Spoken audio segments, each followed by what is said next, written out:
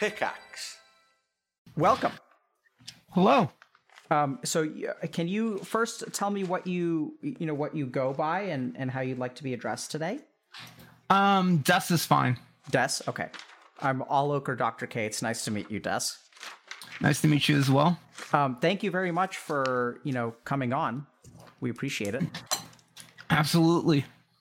Is there something so can you just tell us a little bit about, I understand you're a streamer, so can you tell us a little bit about what kind of streaming you do and where we can find you?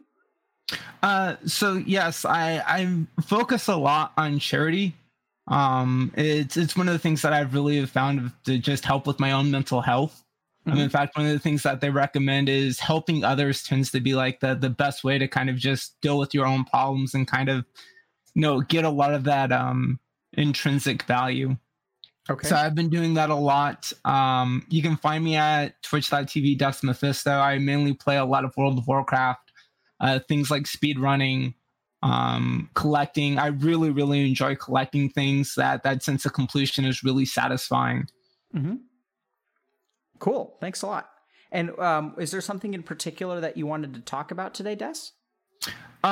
So really, I just want to go ahead and get across what autism is. I want to kind of engage with the community and help create some understanding of that concept, especially like when I didn't get diagnosed until I was 29, and what I thought autism was growing up as a kid isn't what it turned out to be.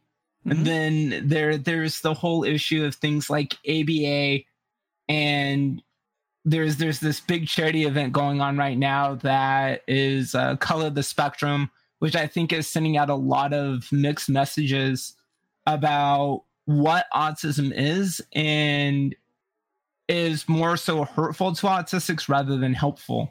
Interesting. So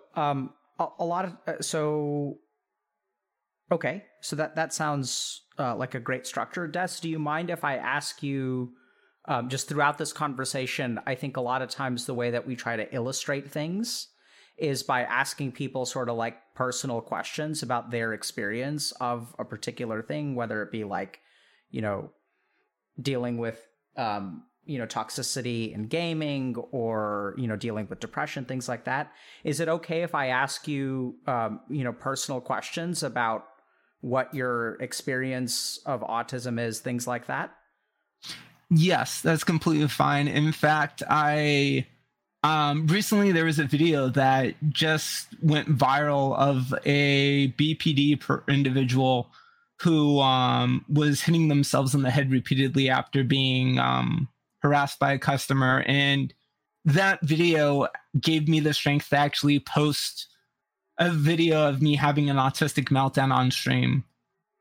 So I'm very, very open to answer anything personal or to do that, because I see this as a way of helping others. Sure. Yeah. And just, for clarification, if I ever ask you anything that you don't feel is appropriate or you don't feel comfortable answering, please just signal that to me in some way. If I detect from you that maybe we're talking about things that could be making you uncomfortable, I may point it out to you. And, at the end of the day, like, we're really here to help people, but I don't want you to hurt yourself or sacrifice anything for the sake of the greater good. Okay? If I do so, it's of my own volition. Okay. I understand to make a difference, pain is kind of necessary at times, but it's important to recognize that I choose that, not that it's something I'm unwilling of. Yeah, that's a pretty profound statement, that pain is necessary sometimes to make a difference. Can you help me understand that?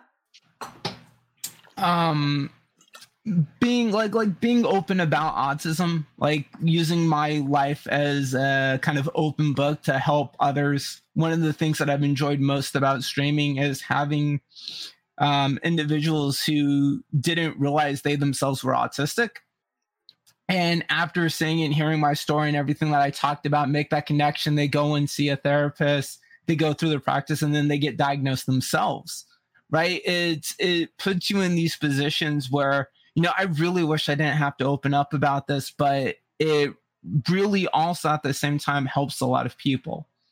What makes you not want to open up about it?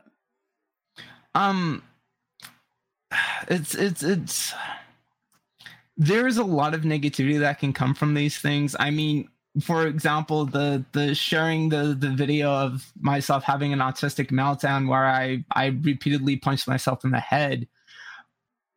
It's scary, right? It's a scary thing to witness. It's something that could potentially make future job opportunities impossible.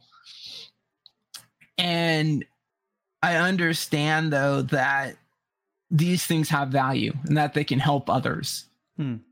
And like it's that hard thing where I know I can handle it. I know that if things go bad, I can at least, I'm sure I can find a way to recover from it. Whereas, go ahead. No, sorry. I was just going to say, so you've mentioned autistic breakdown or meltdown a couple of times now, and apparently you were, hitting yourself.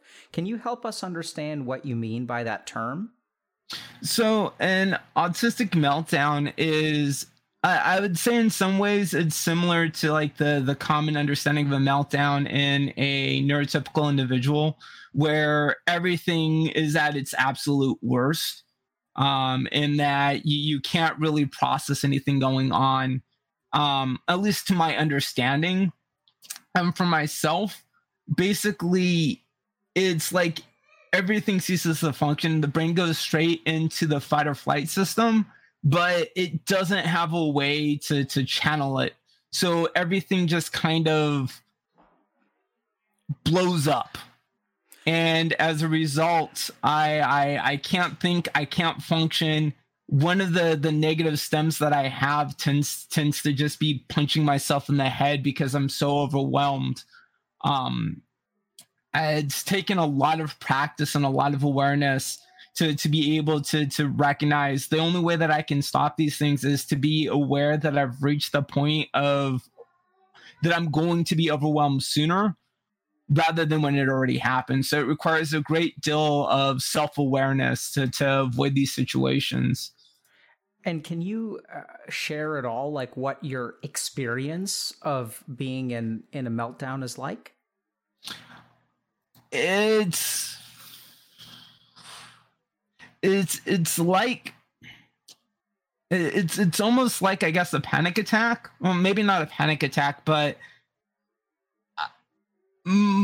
it's a blur, right? So like I don't really have any cognitive processing over what's going on. I don't really understand what's happening. It is. Yeah. And yeah, it's really hard to like know what's going on in those moments. I try to basically I don't want to say it's quite like drowning, but I do feel like there's these little moments where I can get that little breath of air to try and move myself away from it. So, and of course, sorry. No, go for it. And of course, like the better I get at it, the more I can kind of shut those feelings down, which would result in a shutdown, which is kind of like it's like a momentary well, I wouldn't call it momentary, but it's like this depression or this weighted blanket, this sinking feeling where everything just becomes super muted. Usually if I enter that, I'm out for like 2, 3, 4 hours. I'll just end up passing out. Yeah. So, it's interesting because what I'm hearing from you is that, it takes a lot of awareness to manage preventing a meltdown, but that when you're actually in the meltdown, you sort of lose yourself. Yes. And sometimes on stream, we'll kind of joke a little bit about becoming an anger elemental, where like your personhood becomes like dominated by a particular emotion. And then like some people will be like anger personified or shame personified, and you sort of become like a shame elemental. And what I'm sort of hearing from you, just like I'm trying to put myself kind of in your shoes, it's that like you are no longer there and you're just dominated or overwhelmed. You don't have particular cognitions or thought processes. It sounds like there's a lot of emotion that you're experiencing that's quite negative, and you're not really in control of your behaviors necessarily either. And that you kind of like will, it almost reminds me a little bit of what I think about kind of physiologically as like a seizure, actually. So you get this state of hyper excitation of electrical signal followed by this refractory period where everything kind of shuts down. And it's really, yeah, you wanted to say something? Sorry. Oh, no. Yeah. That's very, yes. And so can you tell us, Des, a little bit about, like you said, you were diagnosed at the age of 29 and what growing up was like, what you understood autism to be. Did you recognize in some way that you may not have been neurotypical, or how did you understand that? Sure. So in retrospect, like looking back years later, especially after my diagnosis, my uncle is mentally challenged and also likely undiagnosed with autism. I had kind of put myself through my own version of ABA as a kid growing up because I saw the way he was treated. He was yelled at, he was kind of shamed, he was dismissed, he would have love withheld from him based on his behaviors. So every time I saw him rocking back and forth, I did everything I could to avoid displaying those behaviors. If the sound of a spoon on a ceramic bowl was painful to my ears, I would just grin and bear it because I didn't want to display his behavioral characteristics and be treated the same way. Go ahead. Yeah. Sorry, I keep interrupting you. It's okay. So I'm just so curious, what were the behaviors that you noticed in your uncle that you didn't want to duplicate? So the rocking back and forth, the specific reaction to sounds, the way that he interpreted or interacted with problems. And of course that even then extended into excitement.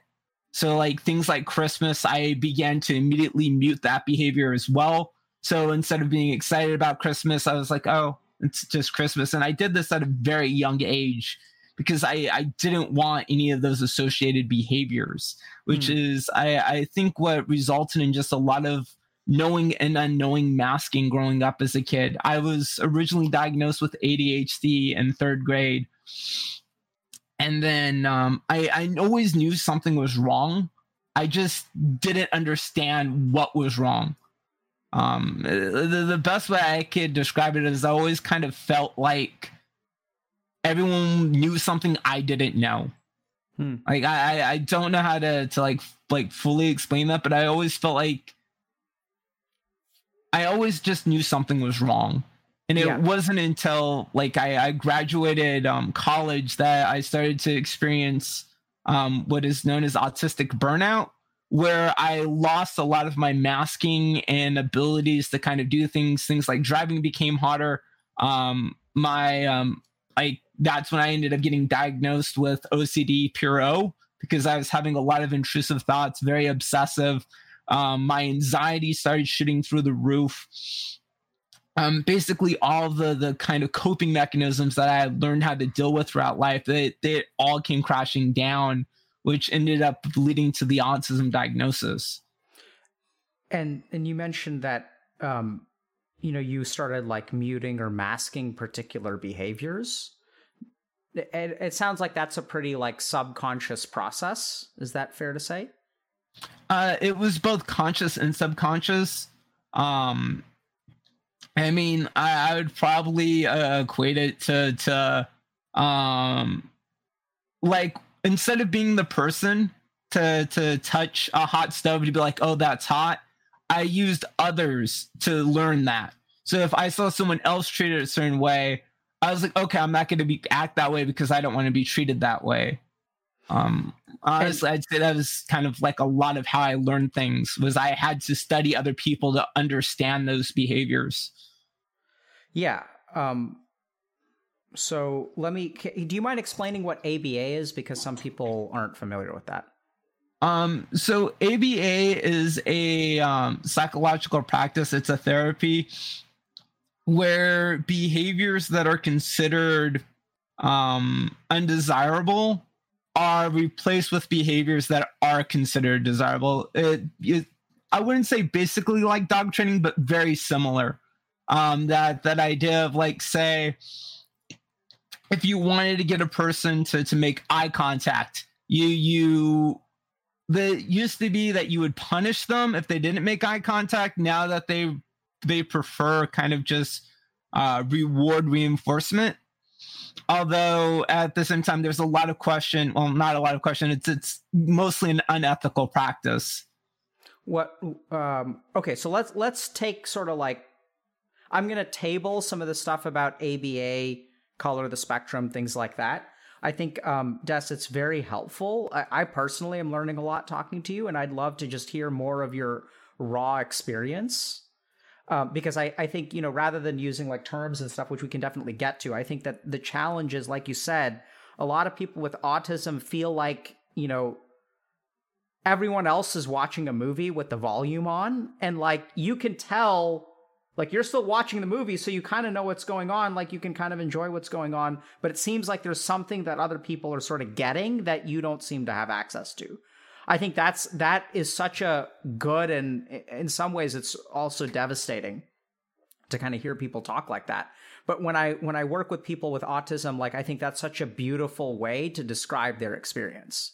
It's sort of like, some people just seem to know things that I don't know. I don't know exactly what I'm missing, because you can try to be like calculating about it, right? Like you can kind of say like, okay, well, it's clearly not like, I can hear things and they can hear things. It's just things seem to affect me differently, or things seem easier for other people, and I don't know why this has to be so hard for me.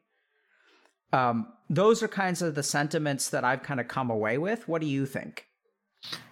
Yes, I absolutely agree with that.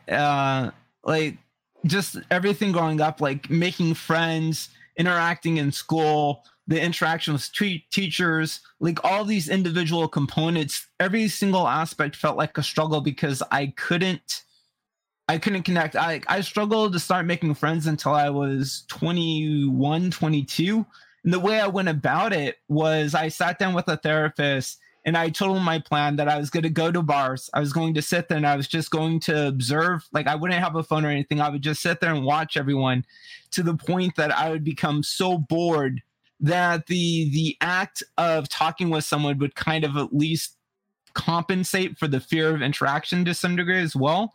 But also in that time, I would be watching, how the body language displayed, what topics were they discussing, how do they interact, like all these little components. I observed all of that to try and replicate. Like I know it maybe sounds weird, but the idea of like a sociopath, where it becomes all about mimicking the behaviors, where you have to put all of this thought into like, okay, I put my arm here, this indicates this behavior, like all of those components, into being able to start trying to develop friendships. Yeah, it sounds quite labor intensive. And is it okay if I ask you one or two more questions about your uncle? Yes, I don't want to go too personal on my uncle, since he's not me. And sure, totally understand. Yeah. So this I'll let me know.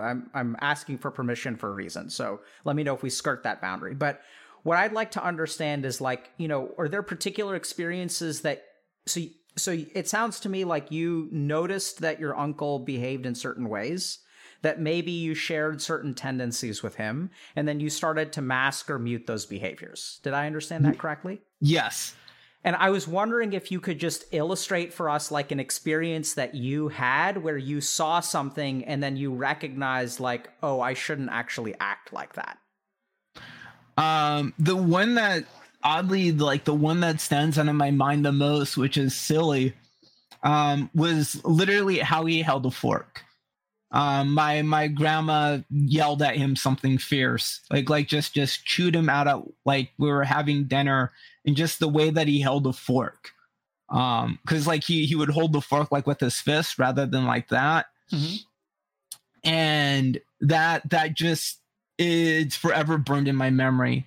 I remember things like him complaining about the noise of sound and everyone just doubling down on that sound, so that like they all started doing it.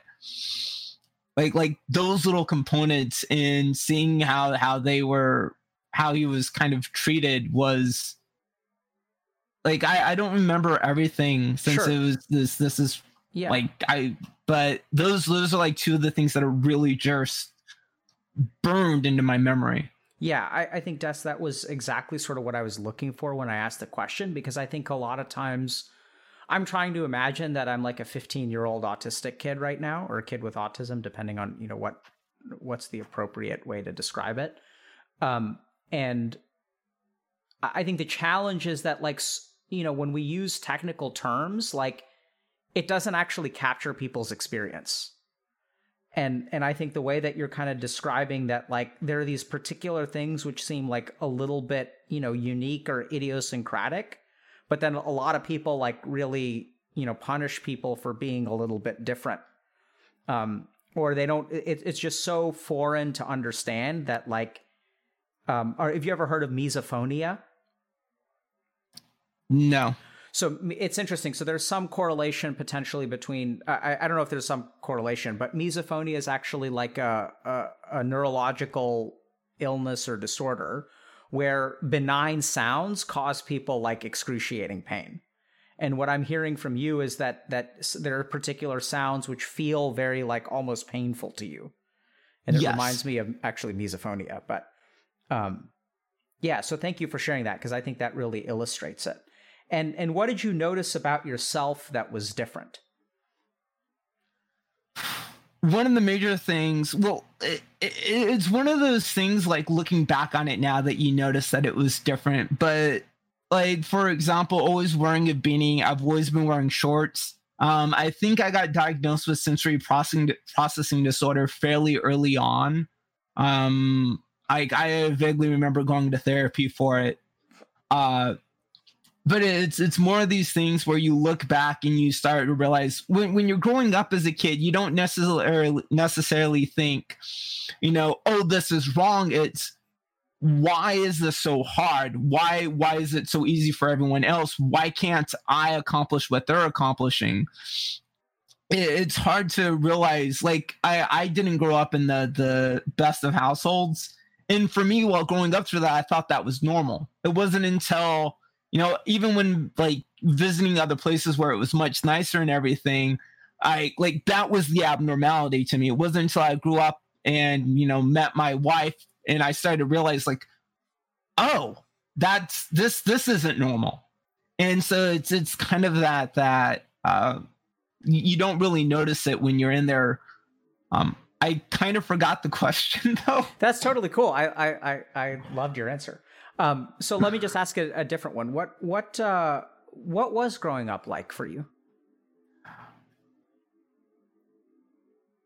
It was hard. It was hard. Friendships were really difficult. The friendships that I did make often resulted in harm to myself. So, people who I hung out with would end up abusing me. I'd been hit in the head with a shovel, a razor scooter, punched in the head repeatedly. I even had one instance, and this isn't a PC Gamer article, so it's but I was even pissed on at one point. And these were people that I considered friends because, you know, they interacted with me. And that was rough. I actually caught a bit of Asmongold's interview, and I could even relate to some of what he was talking about, where he specifically referenced it as laziness, i.e. if a light bulb goes off in a room, he was, oh, I just won't use that room anymore. That's kind of the household that I grew up in. So, like, if our sink stopped working, we just used the bathroom sink instead. So there was a point in time where there was like 5 or 7 years where our kitchen sink just wasn't used. yeah, it was rough. How does it feel to talk about things like that, Des? Honestly, it feels like past trauma, right? Where like I went through this. I've talked with normal, like not normal, numerous therapists about my experiences growing up as a kid, that kind of like trauma and stuff. And it is what it is. It happened. It sucks, but focus on the now. Yeah. Yeah, I can sort of detect your the imprint of therapy and all the work that you've done in the way that you talk about it. You know, I think that I'm hearing a lot of acceptance. I'm not hearing a whole lot of excuses or defensiveness. Which is interesting, because a lot of times, you know, when people will talk about their upbringing and or the negative things that potentially their parents or loved ones used to do, there'll be a lot of like caveats, excuses, you know, balancing the equation. Oh, my parents did love me a lot, things like that, you know, and I'm not really hearing a whole lot of that from you, which doesn't, you know, I'm not getting the sense that your parents were abusive or neglectful. I mean, maybe they were, but like, you know, I think it sounds like there were just a lot of challenges in the household. You know, it sounds like some of your caregivers could have done a better job. It's definitely one of those tough things. My mom, she single mom, all of that. My father, who I actually finally got to meet for the first time when I turned 30, which was interesting. He was in prison and stuff. So it's, you know, it is what it is. It's best to focus on the now, because like you can't do anything to fix the past. You can do plenty to fix the present. Yeah. What I'm hearing is that you kind of spawned in a rough location. that puts it well. Yeah, actually. Didn't really get a winning spawn there, but you got to play from it, right? Like wherever you spawn, you got to, you know, you got to work with what you've got. Absolutely. And I feel like where I spawned resulted in me doing a lot of good. Yeah. I mean, hell, we've raised almost $50,000 for charity since I've started streaming, which is just wow. That's amazing, man. Like I never thought someone like me would be able to do so much good. And who is someone like you? Disabled, like struggling, like I've always struggled to do full-time employment, that kind of thing, where I've always just, you know, I never felt like I could connect or fit in or do anything. And to suddenly be able to be like, oh no, actually you found a place where things are working and you're actually doing a really good job at it. It really changes. It's one of the things I love about Twitch. Right, where in a lot of instances where you've struggled in the real world, especially as a disabled individual, to finally find a platform where your disability isn't as much of a limiter as it is in reality. I mean, streaming is reality, but you like the real world, so to speak. Yeah, I think there's a lot of interesting philosophical points there about, you know, what's the real world, what isn't. I'm curious, how do you feel about the term disabled? I'm personally fine with it. I understand that there's some backlash around the word and everything, but I mean, it's hard not to refer to it as a disability, because I feel like it limits me in so many ways. Going for my master's program, that was a nightmare. Academia in general for those of us with disabilities is almost an impossibility. And then adding in COVID into it, and I was completely wrecked. I finished my master's program with a 4.0, but I couldn't finish writing my thesis because everything changed. And it was like it just slipped through my hands. Interesting. What's made it hard? Can you help us understand? Like you said, you've struggled to maintain full-time employment. What's made that hard?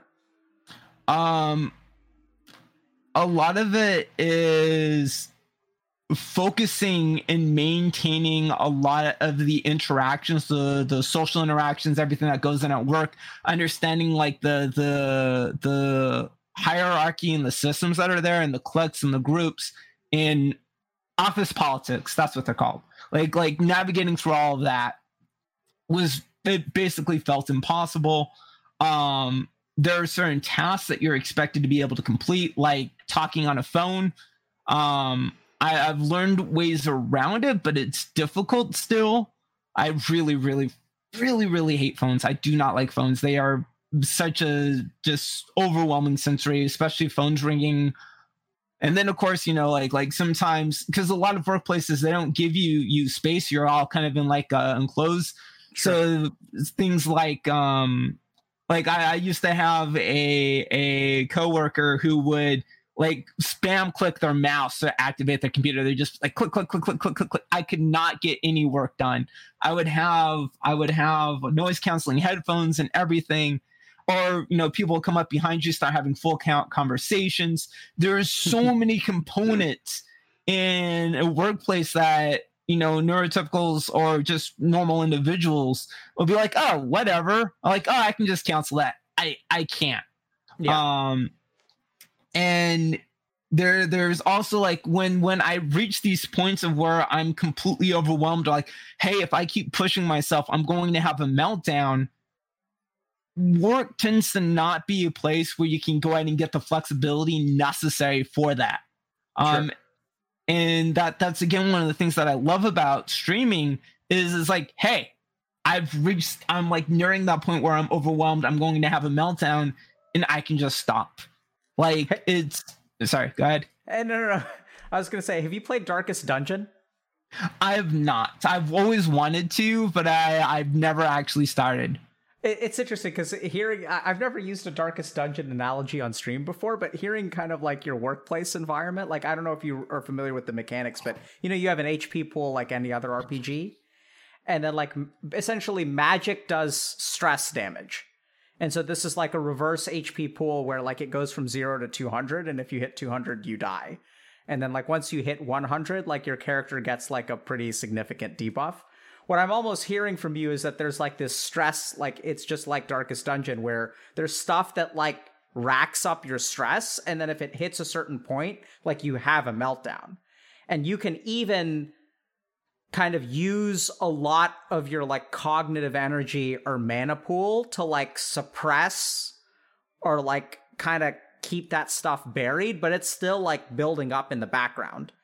And if you force yourself into these situations, you can kind of last for some amount of time, but it sounds like, that meltdown or burnout, as you mentioned something about like coping mechanism burnout.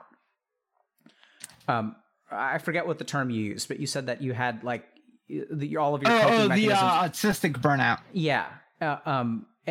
And so it's bizarre, but that's kind of what I'm hearing. Is that kind of fair that like you could manage it for a while, but it really wouldn't get better, and then it was too much for you to handle? Yes, I think that's a good comparison. Specifically, like we can kind of push ourselves, and this is one of the things that I had to learn in my master's program is how often I had to say no, because if we push ourselves, like I don't like hitting myself in the head. Like it's one, it's not a pretty thing to see, and two, it's not very good for myself. And so I had to start learning to say no more often, even though like I wanted, right? Like I wanted to clear everything. I wanted to get my master's degree. I wanted to succeed in academia.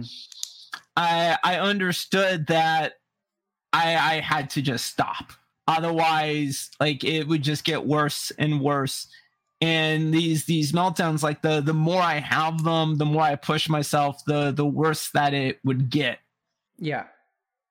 Des, what's it like to want something so much and not be able to do it? It sucks. I think we can all kind of relate to that. But I think it's also something that we all have to come to terms with, that the notion that we can become anything isn't a reality. And that sometimes it's best to pay attention to what we can do and to strengthen that rather than climb an impossible wall. And I know that I can, get my master's, I can get my doctorates, but it's going to be about finding a program and thing that works with me. Bro, I think, how did you learn that? Because I think like 99% of people out there, like arguably myself included, have trouble learning the lesson of like, I want this so much, but I may not be able to get it. How do you get that acceptance? Believe me, once you punch yourself in the head enough times, you learn. Seriously though, like when you reach those points where you feel yourself breaking, you realize something's going to give, right? And I think that's kind of one of at least the positive things is learning that it's like, I can't keep doing this. I got to find another way. The best way to describe my experiences is it's like trying to Kool-Aid man through a bunch of walls, and eventually you can't Kool-Aid through the walls, so you have to find a way around it. Yeah. And well said. Yeah. Beautifully said. Des, it's also kind of interesting. Let me just think about this, because you mentioned this cycle, which I think is really important to understand, which is like, once you Kool-Aid man through a wall or once you fail at something that you really want, it actually causes you to try to Kool-Aid your way through more walls, right? You dig deeper. There's some amount of shame. There's some amount of lack of acceptance. There's some amount of attachment and wanting it that you kind of burn out even more. Like you try even harder, you dig deeper, you push yourself more, because that's what we're sort of taught to do, right? Like, don't ever give up. And where there's a will, there's a way. And then what happens is, and the crazy thing is that you can Kool-Aid your way through a wall, right? You can smash through things by digging deep. And then what happens is people they dig deep and then they do it. They sort of succeed, even though they're like cannibalizing themselves from the inside. And then they say, okay, this works, right? Because then they've been able to do it. And then they got what they wanted. And they're sort of not really paying attention to the cost. And then they think to themselves, oh, I can do this. This is possible. And that's almost what I find to be like the most damning thing, because it's sort of like, yeah, it's possible, but what did you have to pay? What's the price that you pay to get to where you are? And then if they fail again, the whole cycle repeats, and they're like, oh, if I had dug deeper, if I had sacrificed more, if I had done more, if I wasn't just so messed up, like if all of these things, and then like the cycle repeats and it repeats and repeats. And what I'm curious about is, when you are able to push yourself and actually accomplish things, and then like when you fail and you sort of like, how did you get out of that cycle? Because I can sort of see it going both ways. One, which is like, you need to do better. If you did better, you could do it. Versus recognizing, oh, actually, like maybe I can't do that. Yeah, it's really hard to say. Honestly, the best way, like the past, ever since the diagnosis, which it's been almost 4 years now, I feel especially like honestly, the past 5 years have been a blur. Like ever since I graduated college, everything's just kind of, it's I don't know, like the ability to grasp like what's happened feels less tangible than it did when I was younger. But what I do know is each time I reach the breaking point, each time I hit a wall, it got harder and harder to kind of break through and to keep going. And I know that eventually it was hurting myself to just bash into the wall. And so I had to start thinking about it more critically. I had to look at the wall, and sometimes there actually happens to be a door right next to the wall. Sometimes I have to maybe get scaling gear or whatever various option, because I was literally killing myself, so to speak, by constantly running into these walls. I think one of the things that makes it more apparent for those of us with disabilities is that we run into them more frequently, which the more frequently that you run into it, you're going to be more aware. Yeah. Whereas if it happens like, every 6 months, every year, you might fall into that same trap where I just got to dig deeper. I just got to dig deeper. So I really think that contributed a lot, is that it's that when you have these problems, you run into them more frequently and you learn faster, so to speak. Yeah, it's so wise and also a little bit damning, because kind of what I'm hearing from your answer is like, oh, Des, like, how did you guys, figure out how to how to down Ragnaros? And it's like, yeah, I wiped a whole lot. Like, other people may wipe every 6 months to a year, but I wipe like once a week. And it's really hard to say, but or to listen to and to really think about. But I do think that there's a lot of value to sort of like recognizing that maybe you're just like more experienced at wiping. And I don't know what that means for people who are neurotypical, who encounter things less frequently, but I'm certainly detecting a lot of like, awareness on your part and critical thinking and sort of recognizing who you are, accepting yourself for who you are. Separating out maybe what you should be from what you are. And I think in some ways it sounds like you started that process very young, because you noticed when you were young that like you were different from other people. And absolutely. So, how did you feel about getting an autism diagnosis, or what was that like for you to get diagnosed with autism? It was a major relief, to be honest. It was a struggle.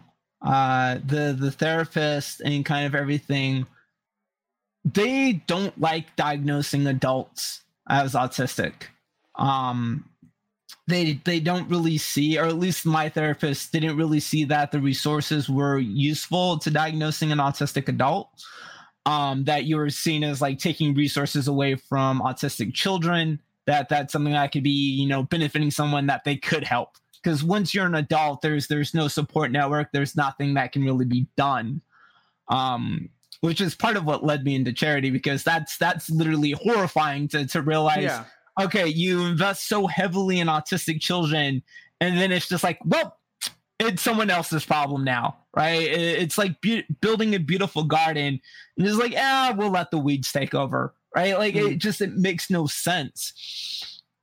So getting that diagnosis not only gave me ease of mind and understanding of who I was, but it also connected me with the autistic community, being able to connect with other autistics that have had similar experiences, to be able to be a part of a network where I finally felt a sense of belonging, which like I think a lot of that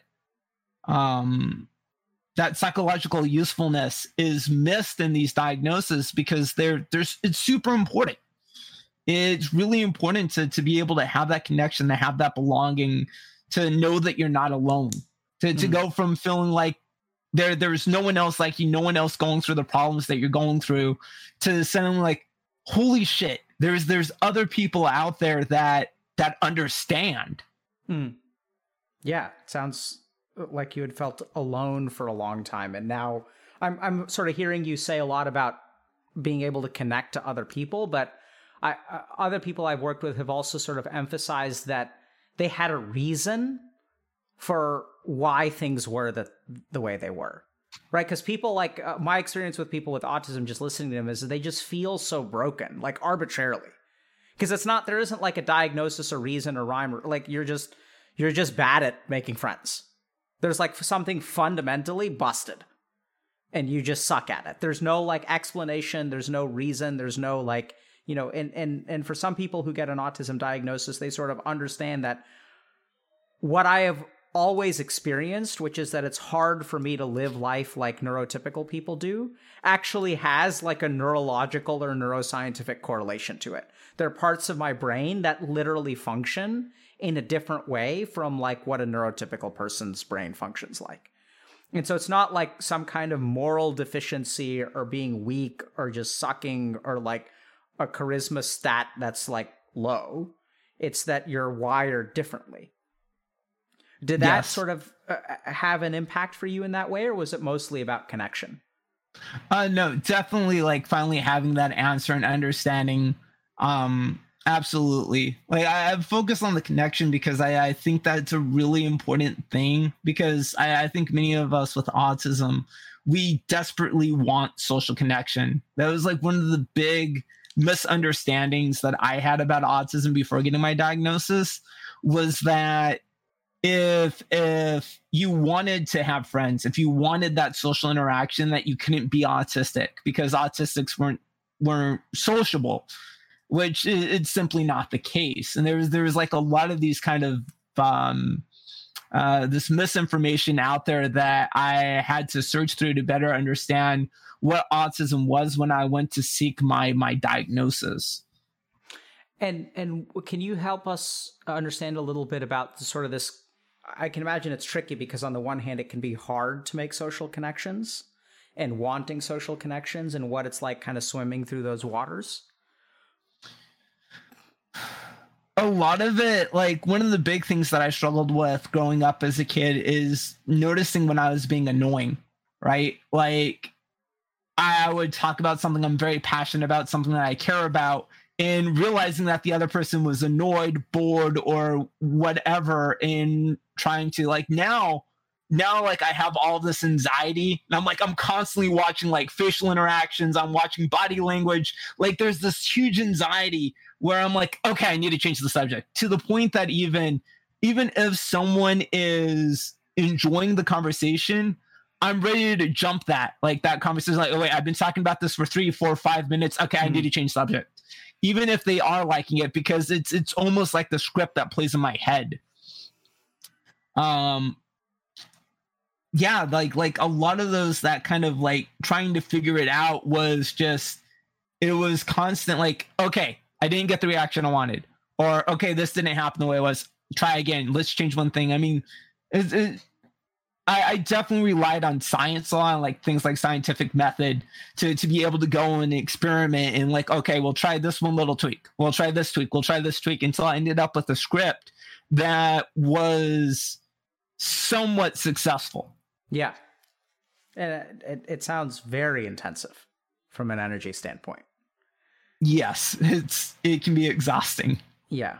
And that, you know, once you came up with your algorithm that like, even if the conversation organically didn't require a shift, there's a part of your brain that has learned that after 4 minutes about talking about a subject, the safest thing to do is to switch the subject. Yes. Yeah. And really, and I know you used the term sociopathic, but I think, you know, I think that it's somewhat apples and oranges, but I am hearing a lot that you make like a lot of your social interactions are calculated. And not out of a desire to like take advantage of anyone, but just because I think what I'm also hearing from you, and this is my experience working with people with autism, is that, you know, some of the empathic circuitry that allows people to like naturally like know how to swim is not quite intact. And so you have to figure out other ways. I just had another analogy, which maybe is devastating and offensive, but sort of like a duck without feathers. You're still a duck, but like some of the things that you normally allow you to float, like you have to learn how to like swim in a different way. And so it sounds really tough, man. Yeah, you mentioned specifically about not trying to take advantage of others.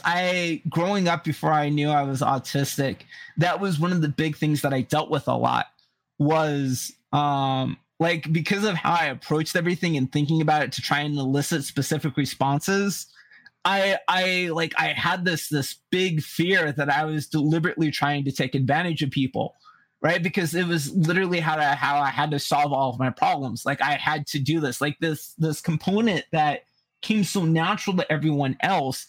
I had to go on all this deliberate and like thinking about each of these components, where I literally felt like I was manipulating others. And it sucked. It definitely had a huge kind of negative mental toll on that. Sure.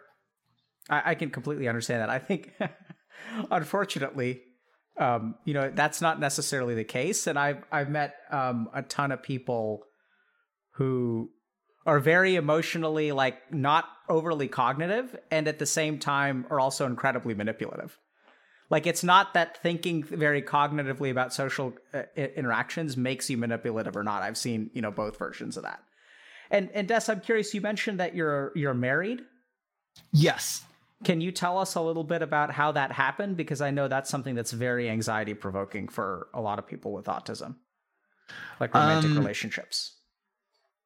So I actually, it's kind of silly how it kind of fell into my lap, so to speak. I didn't really have any relationship experience until I was 22. When I was 22, this sounds really bad. I basically found a situation where I could rely on my looks to be able to bypass romantic or the kind of romantic interactions to lose my virginity. So I had to go through this kind of like cold calculation to be able to find myself in a position to be able to go through that, because I wanted to solve that problem. I'm sorry, I'm looking at chat. Don't want. God damn it. Des, you can't look at chat, bro. What the shit? Sorry, everyone wants to know how you did it. I want to know, but you can't look at chat. You were on a roll.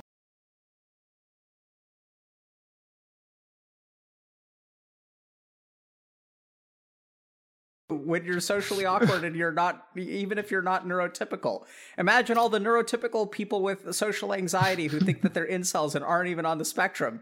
And here you have the answer for them. And you get distracted by chat.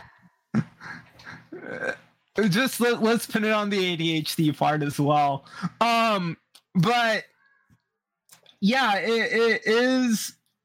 So that whole situation, I basically, it kind of allowed me to, I don't know, I've admit my way through it. So like relationships are really like fine tasks where you need you need to be able to move everything just right for it to go through. And I specifically reference oven mitt because that's what it feels like interacting with social circumstances. It's this very dexterous, fine-tuned interaction, and we have oven mitts. So it feels really hard to be able to piece through that. And it worked. I looking back on it, I feel bad. Because it definitely feels like a situation where I may have manipulated someone into a romantic relationship in order to meet that, right? It's not a nice thing. At least I don't consider it a nice thing. But it allowed me to kind of get past that big fear when you're a virgin, which is what happens when you do get to that point, right? It completely changed the kind of dialogue and interaction for me. Can you help me understand? I find myself being curious about, what. Yeah, I just have so many questions. Like, can you just share more about that? I'm serious, because I think doing something because you want to get laid, like I can sort of understand where you're coming from there, but I think just as equally as important is like illustrating or helping people understand what felt unethical for you about that, what felt manipulative for you, how you came to that realization. I feel like there's actually a lot of, all the memes and stuff aside, I think there's a lot of important wisdom here. So mainly what made it feel manipulative is for the individual, like I didn't really care specifically about them, that it was kind of a means to an end. I mean, they were obviously interested and wanted to engage in everything, so it was mutual. But for me, my understanding of sexual interaction has always been based around things like love, right? That very romantic nature. So utilizing it to, not utilizing love, but utilizing sex to kind of understand was ethically problematic to me, I think. Interesting. Because, to play devil's advocate for a second, I mean, you were the one who was there. So I'm sort of, my understanding of sex and love is that the two don't necessarily have to go hand in hand. And that especially if you're a 22-year-old, like a little bit of figuring it out, as long as, and it sounds like the other person was like interested in consenting and all, that's the really important stuff to me. But, I want to say that, like, I don't want to discourage people from figuring it out, because at 22 you're not going to know exactly what the relationship is between sex and love, right? Like, you're just not. And so I'm not hearing anything so far that seems kind of unethical to me, except maybe some expectations that you had, or that you knew you maybe were not that much like potentially romantically into this person. But I feel like I utilized them not for sex, but for what sex meant, which is why I think this became a little bit more unethical to me. I don't know. It's one of those things where when you're 22, it makes sense. But like looking back on it, I basically treated it kind of like a science experiment rather than like the kind of like sexual experience. Right. It was about seeing what it was, about getting through that and kind of removing it as a factor rather than just trying to get laid. Interesting. Okay. And how did you meet you said that your current relationship sort of fell into your lap. So I met my wife through a friend that I was able to make thanks to, sitting in bars, constantly watching Language. Turns out they were like a big metalhead. So we oh God, it was amazing. Like finally, this was one of those scripts where I didn't have to change the conversation every 4 minutes. We would talk about metal for like hours and hours and hours. Like, oh, we loved metal.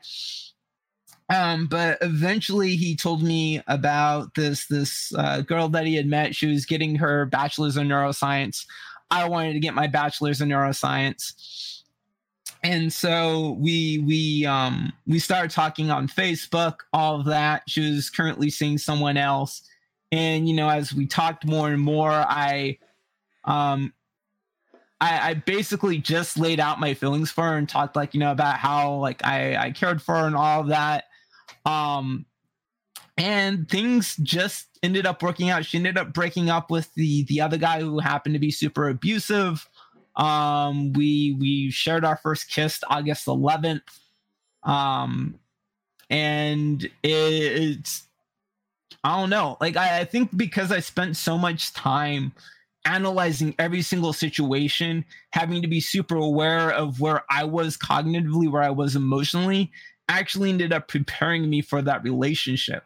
So when we ended up in this, I was very quick to be like, hey, this is problematic, or hey, this is bothering me, or hey, I don't like this. And we would actually talk about things before they became a problem.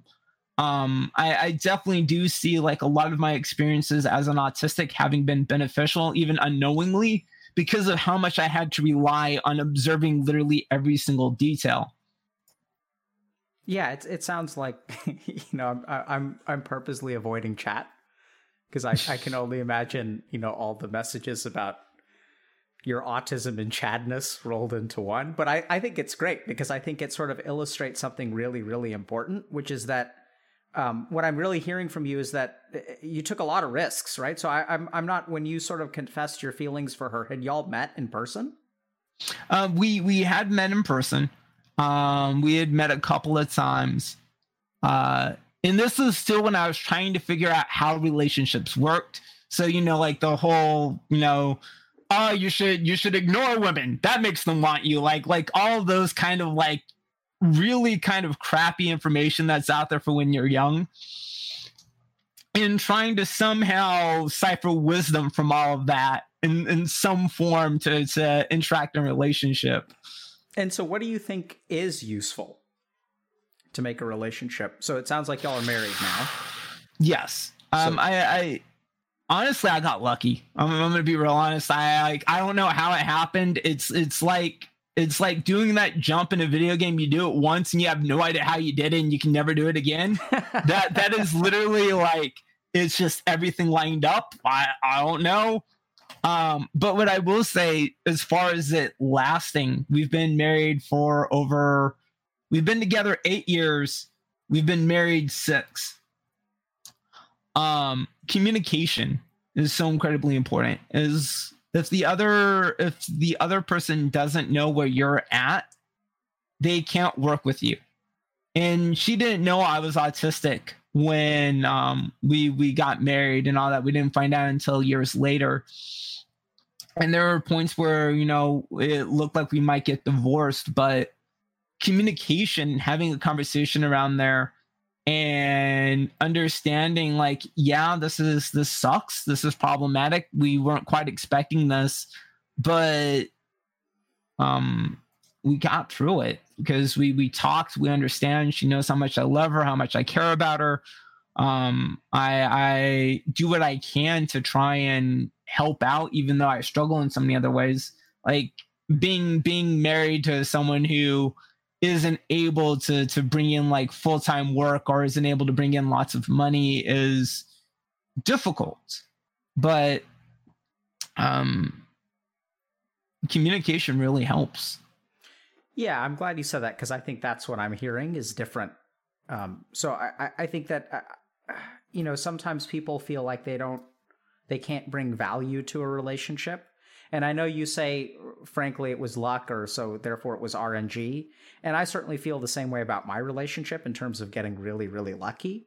But I do think that, there are a lot of really interesting things kind of objectively, Des, about your relationship and how it evolved. And I think there are a lot of lessons to take away for people.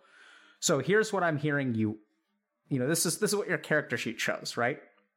So you were born with the autism trait, which is like, comes with like charisma penalties and things like that. Like, it's hard for you to socially interact with people. It can be really challenging. And let me know if this sounds offensive at some point, okay? And then also that like some of your disability prevents you from doing things like working full time and things like that. And so on paper, I think a lot of people will look at that and will say, like, if people are in your shoes, like I could only imagine being, a 24-year-old person with autism who's unable to hold a full-time job, and to think to myself that I'm not worthy of having a relationship. I can't ever be in a relationship. And yet what I'm hearing from you is that ultimately, like, you can actually have a very successful relationship. And that as important and as it's hard, right? So there's some amount of shame and expectation and societal stuff and whatnot. But at the end of the day, that like communicating with your partner and like letting people know where you're at, letting people like owning up to what your shortcomings are and trying to support them the best that you can, that like you can talk about things and like let people know where you're at. And I think another thing that you're not really mentioning, I'd imagine you're very good at listening. And also like, what people sometimes, what the trickiest thing that I see in terms of like marriage counseling, I don't do a whole lot of it, is that a lot of people make sacrifices and then feel resentful. And then their partner says, I never asked you to make that sacrifice. Right? So like, I'll make a big sacrifice and then I'll feel owed because I made this big sacrifice. And then the person on the other side of the table is like, I never asked that of you. And then we get into this really tricky impasse because, one partner feels really owed because they've given something up. And then on the other side, the other partner was like, I didn't buy that thing, so I don't owe you anything. I never asked for that sacrifice. And so what I'm kind of hearing from you, I'm reading between the lines here, is that I think you guys probably did a really good job.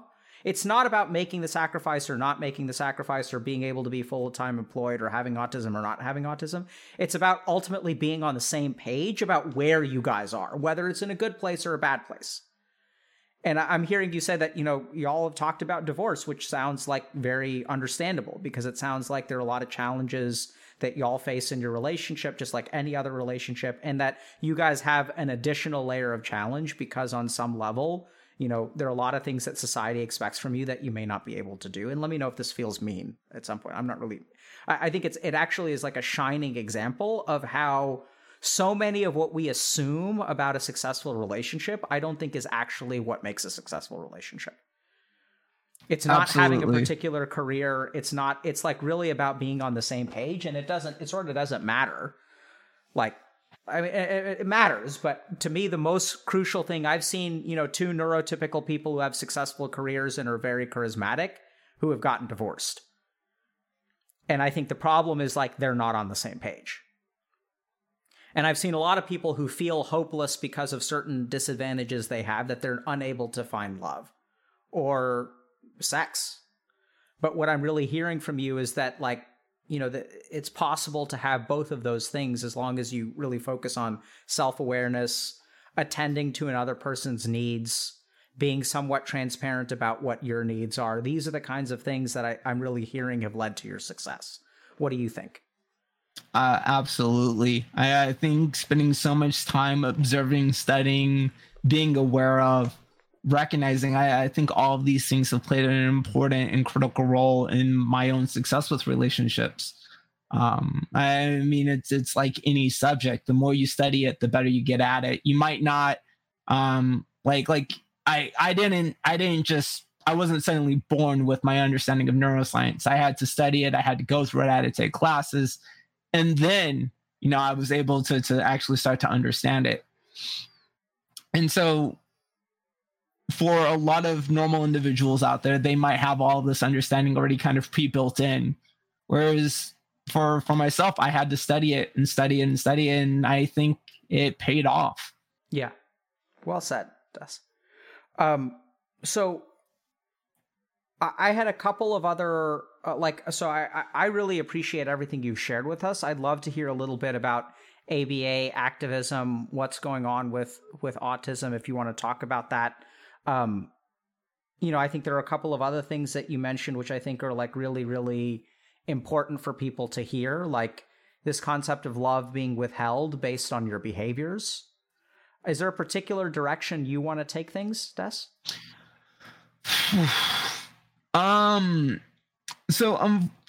This is a really important conversation for the autistic community, since ABA is generally considered abuse by our community. And on the idea of like the old school ABA being a way of withholding love, withholding attention, withholding certain characteristics, and why I compared earlier, like giving myself ABA. For those asking what ABA is, it's basically put the simplest way, not to downgrade what it is or to downgrade ourselves. It's Pavlovian, right? Whereas like you give a reward or you give a negative response to elicit a specific response, a specific behavior. And in the instance where I was talking earlier about with my uncle, is my uncle would do an action, i.e. respond negatively to the clinking noise of a bowl, right? My response would be, okay, I'm not going to react to that because I don't want that added pain, because they'll keep clanking the bowl in response to his annoyance. So that is a negative reinforcement that tells me not to elicit that behavior.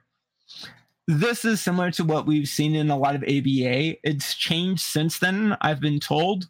But there's still a lot of problems, especially like positive reinforcement can still be problematic if you're getting a behavior to respond that causes harm.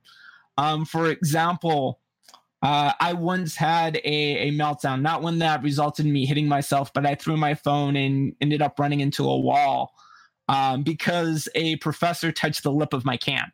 So I had a can and their hand touched the part where you drink from, which caused me to become very overwhelmed. It's something that's very stressful and painful for me. But ABA would see this behavior as problematic and would expose me to it constantly until I didn't respond in a negative way. So what is the problem you see with that? It elicits pain as a way of no longer performing that behavior, rather than acknowledging the needs of the individual and what is going on.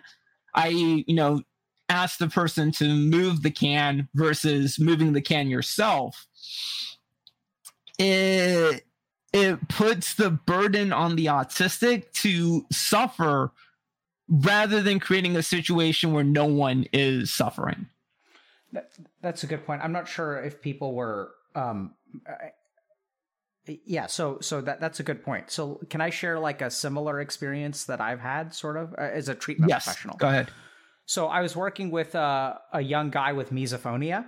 So misophonia is a neurological disorder where like something is messed up so normally when we hear a sound, like, sound hits our eardrum, and then that, the sound travels via a neuron to our auditory cortex, then travels to our auditory association cortex. So like I'm able to hear sounds, but if I use words, for example, your brain does not interpret words as sounds, it interprets words as words. So that comes from your auditory association cortex. So something we don't know exactly what happens in misophonia, but there are some sounds that elicit like pain. Like, so instead of, like hearing a particular sound is like the experience of like rubbing, like this person described it to me as like rubbing like an open wound with sandpaper. And so like literally sounds will hurt them. And so the interesting thing, this is, unfortunately, this person is older now. And so like back in the day, they went to go see a neurologist who would essentially do exposure therapy and was like focused on like making this person more resilient. And they're like, much like exposure therapy, like what we're going to do is expose you to the sound until your neurons acclimatize to it. And so what this person sort of discovered is that like they didn't ever acclimatize to it, because it's sort of like, it doesn't matter how many times you get kicked in the nuts, like it's going to hurt every time. There's no like acclimatizing to getting kicked in the nuts. And so the bizarre thing, the reason they wound up in my office is they were so traumatized by the treatment that they sort of developed PTSD and a personality disorder as a result. Like chronic PTSD. So PTSD, personality disorder, it sort of completely changed the way that they like interacted with like, so like they started to think of like doctors and parents. Like it was really confusing because they understood, oh, this doctor is trying to help me and like my parents are trying to help me, but like they're hurting me a ton and they won't stop ever. And they tell me that every time I get hurt that like I need to be stronger. And it completely reshaped the way that they looked at their like important relationships, caused a ton of problems. And I think the way we were able to make progress is through recognizing that, early on when you were like 6 years old, these people who were supposed to protect you actually would like take you once a week and rub sandpaper over your open wounds. And what do you think that does to a child when it happens like clockwork once a week for an hour for a decade?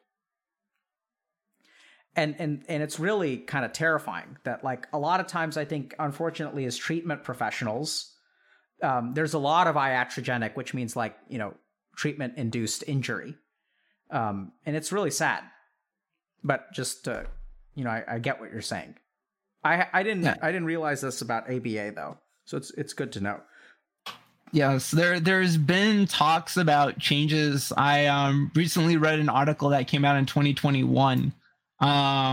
And from there, like the argument that ABA has changed, it's still argued as unethical because the practitioners are working outside of their scope as well, i.e. that they're not experts on autism, and that to treat a neurological disorder from a psychological perspective is also troublesome because it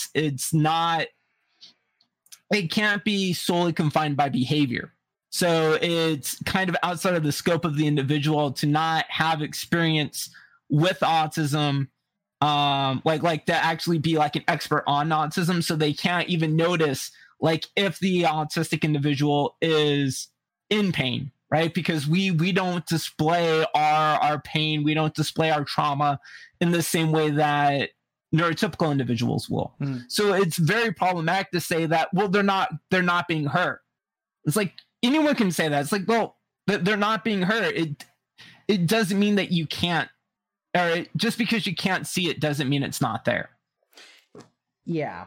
I mean, don't get me started there. Because it's like such an uphill battle to try to explain to people who think that they're experts that they're not experts. Like the one lesson that I've come away with, Des, like just personally as a clinician, is that I can have all the training in the world, but every person I meet is an individual. And when I run into trouble is when I start thinking about myself as an expert.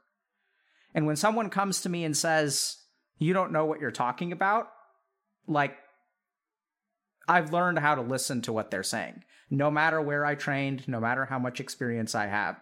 Because this is the bizarre thing about medicine is like, you know, we use like these protocols and paradigms, but like literally every human being is unique. And so I don't know, as a system of medicine, why we don't sort of like acknowledge or factor that into our day-to-day operations. But I think it's really hard to explain to people who believe themselves to be experts that, you know, you may not know as much as you think. There's a lot of like professional hubris, certainly within medicine. I think we see it a lot in especially, unfortunately, in mental health, because you'll have a lot of people who are, you know, I think I have a bias here, so, you know, I have to kind of share that. But it's my belief that a lot of our mental health is actually physical in nature. There's a lot of evidence of this nowadays, but if you look at, like, for example, you mentioned the fight or flight response, right? That's a physiologic response. And so I don't know how much therapy is going to help. I mean, I think therapy can help a lot with that kind of stuff, but I think that therapists, if they ignore the physiologic component of your autistic meltdown, they're going to be doing you a disservice. The challenge is that most therapists are not trained in physiology. Right. And we see this a lot too in terms of physical medicine as well, where medical doctors who are not trained in psychology will like ignore the symptoms of their patients because they think that they're psychological. So like everyone's guilty of it. You have medical doctors that are ignoring the psychological component, and you have psychologists who are ignoring the physical component. And I think unfortunately, like the problem is like the person who gets screwed is the patient. Which is sad. And I've just seen a lot of professional hubris, like, and I don't think it helps people. Like, I don't think it does right by our patients. So I don't know what I'm trying to say there, but. No, I completely understand what you're getting across. It definitely is a problematic situation. Damn it, there was something I wanted to say on that too. That was really, really important. Oh no, damn it. This is the problem with the ADHD brain as well. We have that thought, but we didn't write it down, so it's gone. Well, next time just interrupt. I know you've trained yourself. See, I've been taught not to interrupt. I knew that's the problem. So I know you've trained yourself not to, but like I think next time interrupt. You know, it's let me try to run through the sequence. So we were talking a little bit about, and see if we can catch it again, even if it slipped away. So you had talked a little bit about how ABA is still unethical. I shared the story about misophonia, how a lot of times treatment can actually be like iatrogenically injuring, that we're trying to help people and we actually end up hurting them instead. And then I ranted a little bit about professional hubris and a big problem that I see in sort of mental health treatment, which is that, there you go. Autonomy. It's the idea that those with mental health issues don't have it. And so that these experts feel like they have a power of authority over the individual because they're not as seen as having autonomy. It's one of the big issues that we face as autistics is that we're emphasized. Things like the puzzle piece and how all these little different components, it gives people the idea that we can be spoken over because we're not capable of speaking for ourselves. I think it's only approximately 30% of autistics have an intellectual disability. So there's still a large portion of the autistic community that is capable of, I mean, not even those with intellectual disabilities. They can still speak for themselves. They might just need more help to be able to do so. But that 30% is what's seen rather than the entire autistic community. And it's sadly not just us, as I was mentioning, it's the entire mental health as well, where you lose that autonomy as soon as you're seen as having a disability. A good example is individuals in wheelchairs. People will go around and push them in the wheelchair if they're in the way. They'll invade their space above their head, like that kind of individual control is gone. I've never heard the phrase. I mean, I think it makes a lot of sense, but I've never heard the phrase "invade the space above your head." Or their head. You know, I never think about, like, when I think about my personal space. I mean, I haven't sat in a wheelchair, but I'm just appreciating for a moment that, generally speaking, when I think about invasions of my personal space, I think about them in like horizontal directions. I don't really think about it in a vertical direction. I don't mean, I mean, I'm laughing just because I don't know what else to do right now, but it's bizarre. Like, I can't imagine what it's like to, you know, have to worry about that space. And I feel lucky to not have to worry about that space, but it's crazy. Yeah, I'm with you in terms of autonomy, though. And I think this is the other tricky thing. Yeah, so that's why I was kind of curious about, you know, this term disabled, because I see this a lot too. And I think sometimes, yeah, it's tough because I think we're quick to take away other people's autonomy. I see this a lot too, where a lot of times I see this with our community actually, and like when they talk to their parents. So we work on this a lot, where people will say, "You don't understand," right? So like the parents will say to the kid, like, "You don't understand. Like, I wish, like, let me explain it to you." And it's like, no, like, I'm allowed to understand and disagree. It's not that I don't understand. Like, you're kind of assuming that I'm ignorant. Whereas I just disagree. I'm allowed to have an opinion that is different from yours, and that doesn't make it objectively wrong. It's not a deficiency in my understanding. I see this a lot also in gender dynamics, in terms of, like, sometimes, you know, people will, like, especially towards women and within our community, you know, people will be like, "Oh, because you are a woman, therefore your opinion is worth less than someone else's. Like, you need to understand." Or actually, I don't even know that it's even that conscious, but like I see this a lot where disagreements are viewed as like a lack of understanding. Anytime there's kind of like this power dynamic, whether it's parents and kids or men and women or whatever. Have you had personal experiences where you felt like you've been kind of shouted down or ignored because of your disability? Whew. I want to say yes, but I'm not able to pull anything right out of the top of my head. Totally fine, man. I know I've had to argue a lot with like psychiatrists and everything as well, just in general. Things like medication. It's one of the reasons why I pursued pharmaceutical sciences and stuff, because I wanted to have a bit more control over my own medication, since like when it comes to like the pharmaceutical side, it's not patient tailored, because we're not going into like genetics, et cetera, et cetera. So finding those right mediums were very difficult. And so I wanted to have some sort of authority in that conversation to be able to better treat myself, versus where it's just, no, I know better. Yeah, that really pisses me off. Like, I think that I recently had a conversation with a patient of mine where, you know, it was a tough sort of impasse.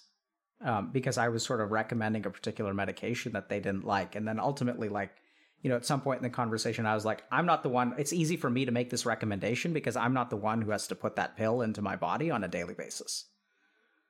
You know, and I think that's very easy to forget. Like, we sort of think about, you know, what's like evidence-based and scientific, but like, as pharmacologic prescribers, like, we're not the one who has to, you know, I have this book, right? And the book has a list of side effects. And I'm like, it can cause dry mouth, it can cause weight gain, it can cause erectile dysfunction. But like, I'm not the one who has to live with it, right? It's the patient who has to live with it. And that's what makes it really, really challenging. And I think oftentimes as prescribers, like, it's one of the things that I try really hard to remember. It's something that I don't think we emphasize enough, but I don't think that you should need to get formal training to be informed about medications. I think actually that's your right as a patient, and it's the responsibility of your doctors to equip you with the information to make an informed choice, as opposed to overrule what you want to based on their authority. Like, do they know about it more than you do? Absolutely. But it's their job. Informed consent is like not about the consent. It's about the informed. Absolutely. I do actually have an example as well. I went to my friend's wedding and I had gotten lost. I was in the actual wedding venue, but I guess I wasn't supposed to be there yet. And I told, like, this person came through and said, like, hey, you're not supposed to be here. Like, he was like getting really aggressive with me. And so, you know, I went in and opened up immediately with, hey, I'm autistic. I'm confused. I don't know where I'm supposed to be. And his response immediately was to see me as a child. He directly put his hands on me and was like, there, bud. Like, literally all of my autonomy in that instance was ripped from me, rather than being like, hey, I might have some trouble interacting this conversation. I just need a little bit help. Like, it was completely ripped from me, and just like my personal space was invaded. My intellectual capability was invalidated. It sucked. Like I don't want to call it traumatic, but at the same time, it felt disgraceful. You're good with words, Des. I paid a lot. I had to pay a lot of attention to words growing up. Like there was times where, like, I think I spent days studying to understand metaphor, simile, stuff like that, just because I wanted to have greater communication capability. Yeah, I think you do a very good job. I think we talk about alexithymia sometimes on stream. I'd be really curious about how you learned how to put words to what you feel. Because I even saw, like, the gears turning in your mind there, where you were, like, recalling the experience and trying to figure out what is the right word to describe how I felt. And it was, yeah, you're good with words, man. It's cool. It's a pleasure to hear you talk about stuff. Because I think I'm happy to hear that. Yeah, you're skilled with your words, like, in terms of the way that you paint, and you can paint a very clear picture because your words are quite precise. Do you want to talk about color on the color? I'm sorry. Did you ever respond? I mean, I didn't mean to shift gears on you there, but so Color the Spectrum is an event that's happening April 30th. That is really problematic for those of us on the autistic spectrum. It's done by Mark Robber, and I'm sure it's done with good intention. Some of the language used, one of the, like, problematic things are things like, my son will never be able to become an astronaut, where there's a lot of this, like, a lot of autistics, and a lot of parents are hit with this immediately as soon as their child's diagnosed with autism. Your son will never be able to do this. Your daughter will never be able to become this, right? There's a lot of I can't think of the word. There's a lot of qualifiers placed on what a person can and can't be as soon as they have a disability. And this language is really harmful to the autistic community. We were kind of, as mentioned, emphasized where we're seen as children. A lot of everything going on is from the perspective of parent to child rather than adult to adult, or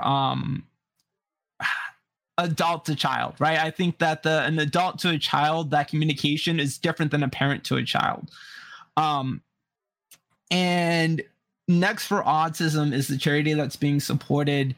Up until recently, they wanted to cure and prevent autism, which many of us in the autistic community feel is very they use eugenics. I think that's a very, very powerful term. I see it as saying you don't want me to exist. That autistics shouldn't exist because we're seen as problematic. Of course, Next for Autism came out with a whole thing like, "Oh, we never said that. This is just gross misinformation." And then they silently remove their mission statement that actually include cure autism, etc., and just didn't talk about it. So they basically gaslit the entire autistic community and just like, oh, don't listen to them. Well, and sorry, go ahead. Can I play devil's advocate for a second? Because now actually I'm a little bit confused. Devil's advocate means I'm supporting a point, but it's really I'm confused. So when I, as a medical professional, when I think about a disability, I do certainly have a bias. Like, for example, when someone, loses a leg, or I maybe that has to do with losing.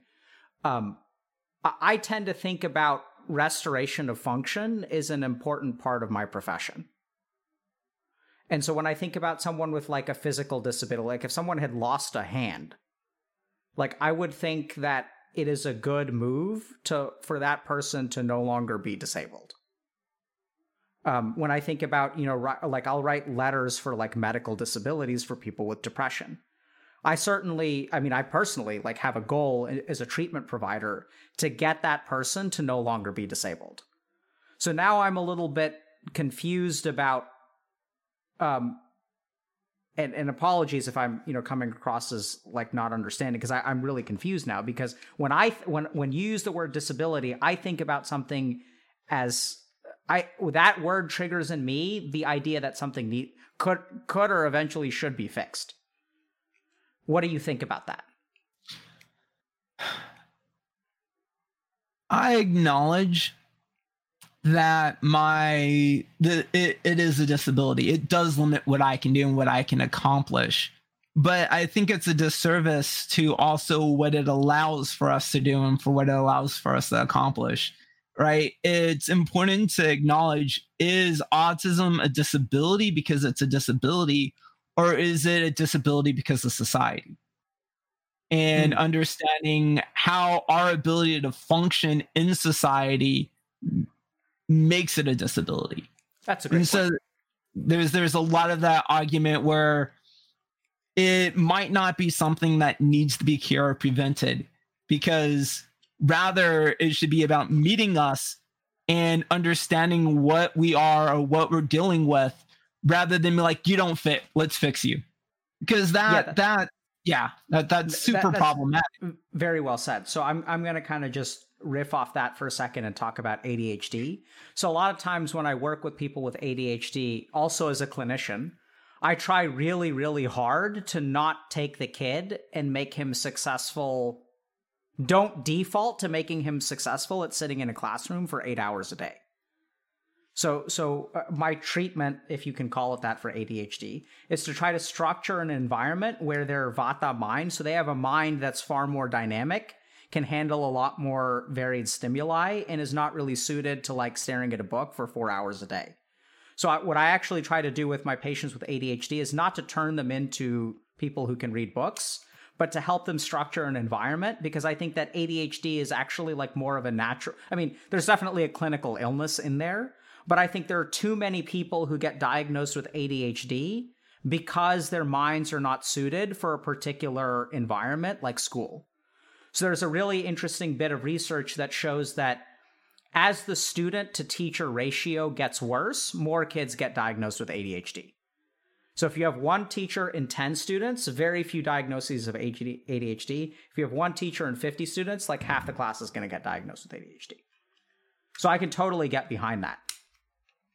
Did you want to say something? I actually wish I had that kind of treatment growing up. For me, the only place I can actually study is in a classroom now. So I need like this very specific environment. Anywhere else I can't study. Yeah. It sucks. Yeah, I think it's also an interesting philosophical question about, how much do we change who we are versus how much do we adapt or shape our environment to accommodate us? I'm curious, Des, and let me know if this question rubs you the wrong way. If I could give you a pill and that would quote unquote cure your autism, would you take it? It's one of those hard things, right? It's like I can't quantify what part of me is autistic, right? That's one of the big things, and like why we tend to prefer autistic individual versus individual with autism is because we can't really separate that. We can't be like, oh, that's my autism part. Okay, bye. I don't like you. It's so much of who I am. And so to cure my autism would mean eliminating who I am. And so like I couldn't, like, ethically, and not just because of like the other reasons, but even ethically, I would be deleting a part of myself. Interesting. So can I disagree with you a little bit? Yeah, sure. You're more than welcome to disagree. All right. So all respect, but so this is where like I tend to be in the minority, and I realize what I'm about to say like may offend like millions of people, but you know, it's weird, Des, like, because it's hard, because what are you? Right? Like I can understand exactly where you're coming from, but the more I've meditated, so a lot of what I'm saying comes from my experiences in meditation, where I've come to realize that core parts of my identity is not truly who I am. So I would potentially, for example, identify as a doctor, and I clearly do. And there's a part of me that feels like if you took my medical license away, I would not be me. But oddly enough, the more I've meditated, the more I've come to realize that even being a doctor is a false part of who I am. That the truest part of who I am is somewhat transcendent and cannot be reduced to a particular quality. I know it sounds weird, but like I don't think of myself, so it's kind of bizarre. So I work with a fair number of people who are transgender too. And you know, my approach to them is I can't tell if this is like really, really offensive or really, really accepting, but that their basic humanity is like makes the core of who they are, and that transcendent humanity is far more important than what their gender is. And some people get really offended by this, and we have that conversation, and other people really appreciate it. I'm not sure what's right or wrong. It's just been my experience in terms of discovering who I am. Because there's a part... Yeah. Sorry, I don't think I follow. Doesn't that fit my statement? Because you said that... It may. Sorry. Yeah, so that's what's also kind of confusing. I think it's a different way of looking at identity. But like, there's a part of me that says that we could change a lot of things about you and you would still be you. But what I'm hearing you say is that you consider your identity to be entangled with autism. And so removing the autism is removing a piece of you. Right. Like philosophically and somewhat neuroscientifically speaking, like our consciousness is our brain, right? We could argue that the structure of our brain plays a large role in our consciousness. With autism being a neurological disorder, the way that my brain is shaped so by my autism. So to change that neurological component would be to change myself. Yeah, so then my next question is changing yourself a bad thing? There's a difference between changing yourself in neuroplasticity and changing key components of your identity. And in that, I can't think of a good example right now. There's superficial change that we all have that to some degree I think can be critical. But at the identity of it all, it's the same. I think maybe this is a good example of Phineas Gage. For those who don't know, Phineas Gage had a rod. He was a railroad worker. He had a rod go through his job, basically. I can't think of the specific, and went through the frontal cortex, which caused his entire behavior to change. So he started gambling. He went from like this religious devout person to a gambling alcoholic, very aggressive, very just very horrible person, so to speak, by comparison. Not saying that is horrible, but was he still Phineas Gage? Right. And like that's the whole theory of like mind and what is and isn't. I don't think I'm equipped to really have that conversation. But to my understanding is that I cease to exist when that changes. Yeah. So this is where things get a little bit tricky because I it's interesting. Des, because I get exactly where you're coming from. And I think autonomy is ultimately like what is most important. So I think you get to decide whether you like who you are and whether you want to change. I do think it's arrogant for an organization or for someone else, like including myself as a, potential treatment provider, for me to decide what is right for my autistic patients. Like, I don't get to make that decision. You get to make that decision. And so I can totally support you 100% in terms of, you saying that autism has shaped the person that I am. And I didn't hear you say yes or no if I offered you the pill. No. No. Okay. So I think that's totally fine. I think that's ultimately, I think autonomy tends to be the ethical principle that is a treatment provider. Like, I try to value above everything else. At the same time, I also find that I'm in the profession of trying to make people change. That a lot of times people will come to me because there is a part of what they view as their core identity, which they do not like and which they want to change. And I think that's totally fine too. I know personally that a lot of my journey has been struggling to get away from my identity and discover who I truly am. Because I think a lot of our identity is like crafted and given to us. Right? Like the identity that society gives you when you're at that wedding and you say to this person that I have autism and I'm confused, I'm not sure where I'm supposed to be. The way that the world treats you, the way that the identity that like the world kind of hands you is one that I think sometimes we have to actually try really hard to get away from, because I think we also internalize some of that. So it's not just, you can arguably say, yeah, society's wrong, but I think what we do is we internalize these things, right? When we think about shame and stuff like that, we start to believe that we are, when it comes to the Chads and the Betas, is it Chad and Beta? Is that what's the opposite of a Chad? Anyway. I don't know. So it's tricky, but I'm really happy that you answered the question. I feel like I learned a lot, and I think you've really helped me understand.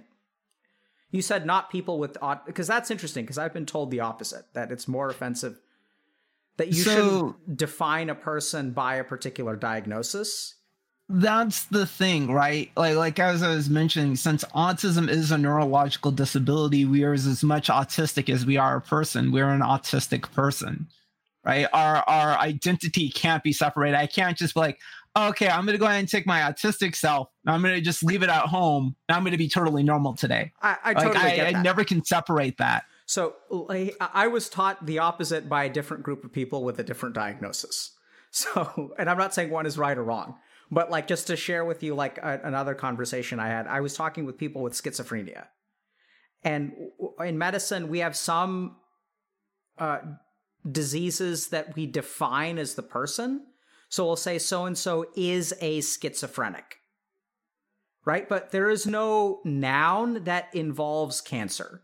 So cancer is an illness, like you're not defined by your cancer, like you get diagnosed with a cancer. I have a cancer. I'm not like a canceric. And so people, like when I was kind of like talking to people with schizophrenia, what they were sort of saying to me is that they don't appreciate being defined by a particular illness or aspect of themselves, and that they think that the person is more important with schizophrenia because they're still a person. And the problem is that once you get labeled as a schizophrenic, you become a schizophrenic. You become and I guess what they would say is you become an autistic in the eyes of others, but that your humanness is more important than your autism. But I understand both sides of the argument. I don't know. I think when it comes to schizophrenic, it has a lot to do with the stigma. As we mentioned at the start of this, the individual with borderline personality disorder, these things have such negative connotations to them that you naturally don't want to be associated to that. You want to be seen as a person, because what society sees when they hear these words are untouchable, someone that just to avoid. Thankfully, that hasn't happened with autism yet. Okay. And so I think we have the ability to take that word and make it a positive rather than trying to distance ourselves from negative connotations. And And so do you consider, like, if I were to, so you refer to yourself as an autistic individual? Is that your preferred? Yes. And is the term, is there a noun form of person with autism? Is it an autistic? Yes, an autistic, as an autistic. Okay. Then the term autistic is not offensive to you? No. Okay, got it. Thanks for clarifying. Cool. Again, I can only really speak for myself and other autistics that I've interacted with. Obviously, there's going to be people of a community that might feel otherwise. I think I saw a comment, it's up to the individual. And I think that's important as well to consider, is that some individuals will prefer to be referred to as individual with autism. Some will be referred to as autistic individual. And I think both should be honored based on the individual person. Yeah. Cool. Anything else that you want to tell us or explain to us about, what's going on in the autistic community, or anything that you want to raise awareness of? I'm currently doing a charity event for Autistic Self-Advocacy Network. We've raised $16,840 so far this month. This is my third year running Warriors for Autism in World of Warcraft. I eventually would like to start my own charity focusing on helping autistic adults. I want to focus on, things like housing and employment, and kind of like creating this community that is self-sustaining. But in the meantime, one of the most important things is, I think, self-advocacy, equipping autistics to be able to advocate for ourselves, to illustrate what autism is, so that the broader population can understand who we are, is incredibly important. And it's one of the reasons why I've been really, really proud to support ASAN for these past 3 years. Awesome. Can I ask one clarifying question? Sorry, about the terminology. Yeah, go ahead. Is the term autist, hopefully that's not a bannable term, but do you know, but is that offensive or is that okay? I'm not a big fan of autist. Okay. I don't know about others. Like, I can't speak on that one with any authority. But I know that autist has a bit more slang to it, in that it has negative connotations, kind of similar to Spurg. A lot of people don't know that Spurg comes from Asperger's, and that a lot of the characteristics that you associate to Spurg are the negative characteristics that you associate to autism. Okay. Thanks for clarifying. Yeah, I sort of am more familiar with that term in terms of, like, I do find it to be a little bit more derogatory and stigma inducing. I basically don't see it used outside of 4chan, which I think by definition makes it a little bit less savory. Yeah, exactly. But thanks for clarifying, Des. I appreciate that. Of course. So sometimes I'll teach people how to meditate on stream. Is that interesting to you? I actually used to meditate a lot when I was younger. I got harassed a lot for that. Like, one time when I was in a after school care thing, I would be meditating, and not even joking, one of the employees there took their drink and threw it in my face. That's crazy, man. Yeah. I wish I have so many stories like this. Childhood was rough. But like yeah, so meditating, yes. I haven't done it in many, many, many years, but I used to quite regularly. Okay, so I can teach you like a relatively introductory technique, which we do frequently on stream. Maybe we can all do it together, but it's a good technique because it actually increases your sympathetic. Let me think about this. So there's one that balances your sympathetic and parasympathetic nervous system. And there's another one that, you just suppress a yawn? No. Okay. I just felt like I got a yawning signal from you, but. I just took a deep breath, just like getting prepared to meditate.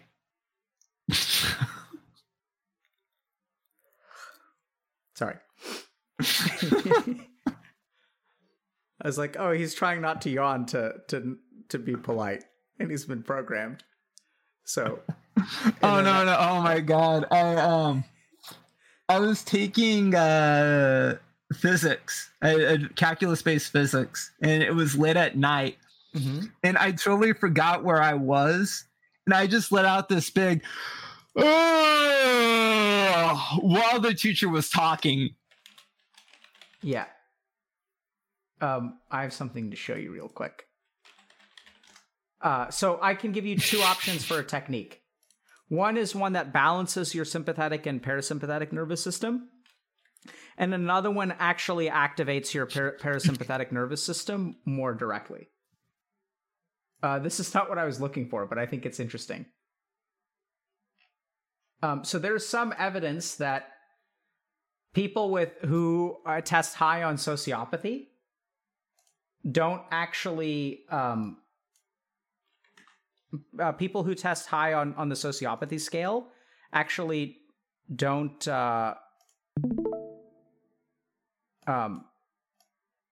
they don't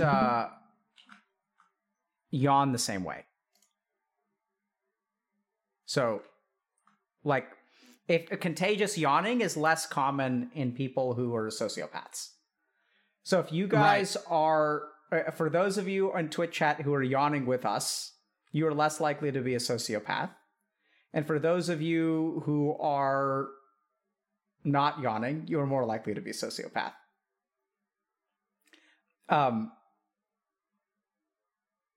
This is not the paper I was looking for, but I grabbed it anyway, just because I think it's interesting, because this one talks about autism versus psychopathic traits. I've never seen a paper that compares the two, but I'll have to look at this. I can send this to you if you want. I'd actually really like that.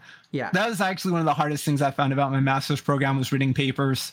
Oh, God. I hate papers so much. I think that's the ADHD part, though. Anna Luddy. I don't know her, but okay, interesting. So in terms of meditation, we can do something that is...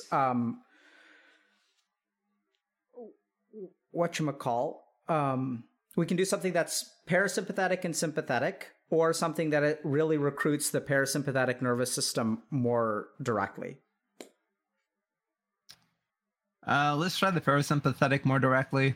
Okay. So I'm going to teach you a technique called bellows breath. Actually, let me think about it. Let's teach you something new. So I'm going to teach you... hold on.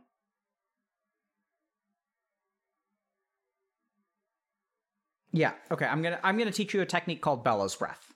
Or no, that's not the translation.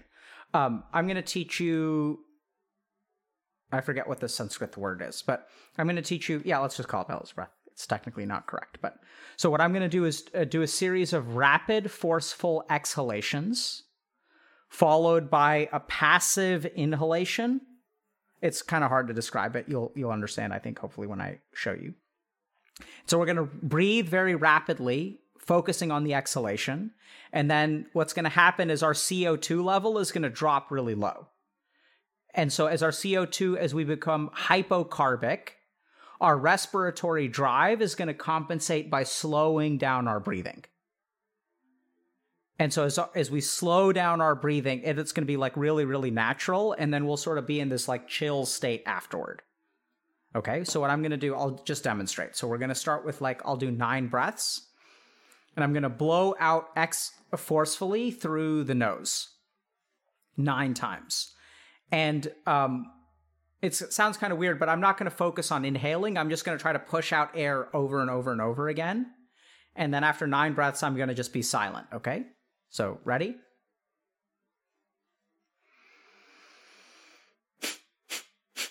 Hold on, I need Kleenex. The snot came out. Okay, here we go.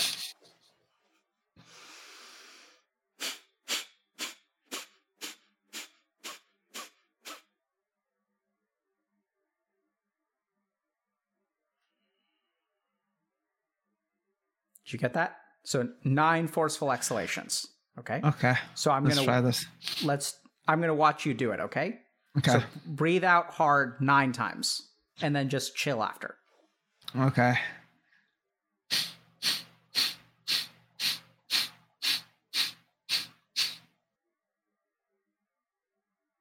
Good. So second time around, we're going to let's do 15 with our eyes closed. Okay, so close your eyes, take a deep breath in, and begin.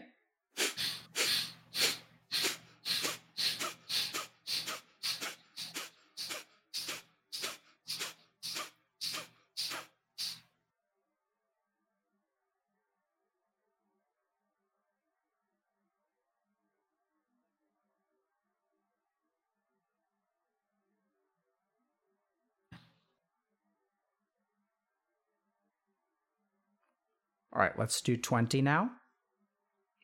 How do you feel after the 15 breaths?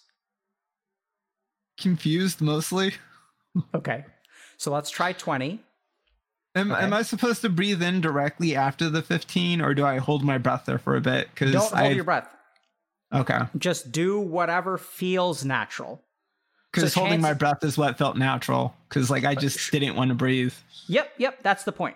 So, but don't try to hold your breath, right? So I told you that there's going to be a natural slowing of your respiratory rate because you're hypocarbic. So your mind will you'll feel like not breathing, and then as you don't breathe, it'll actually recruit your vagal systems. Okay.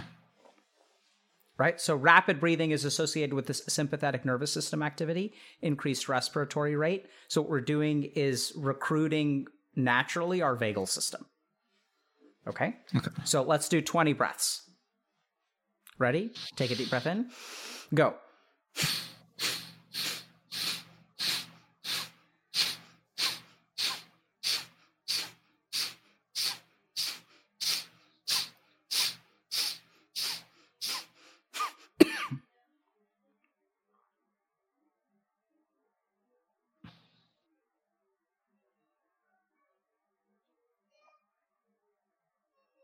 So we're just going to sit in this space for about 60 seconds.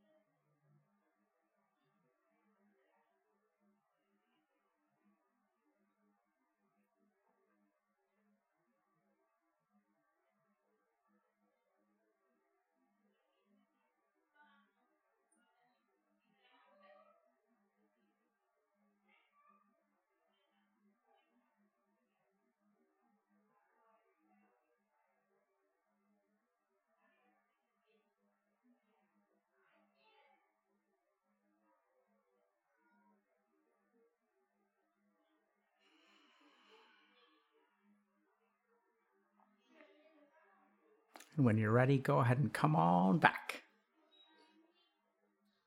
How you feeling?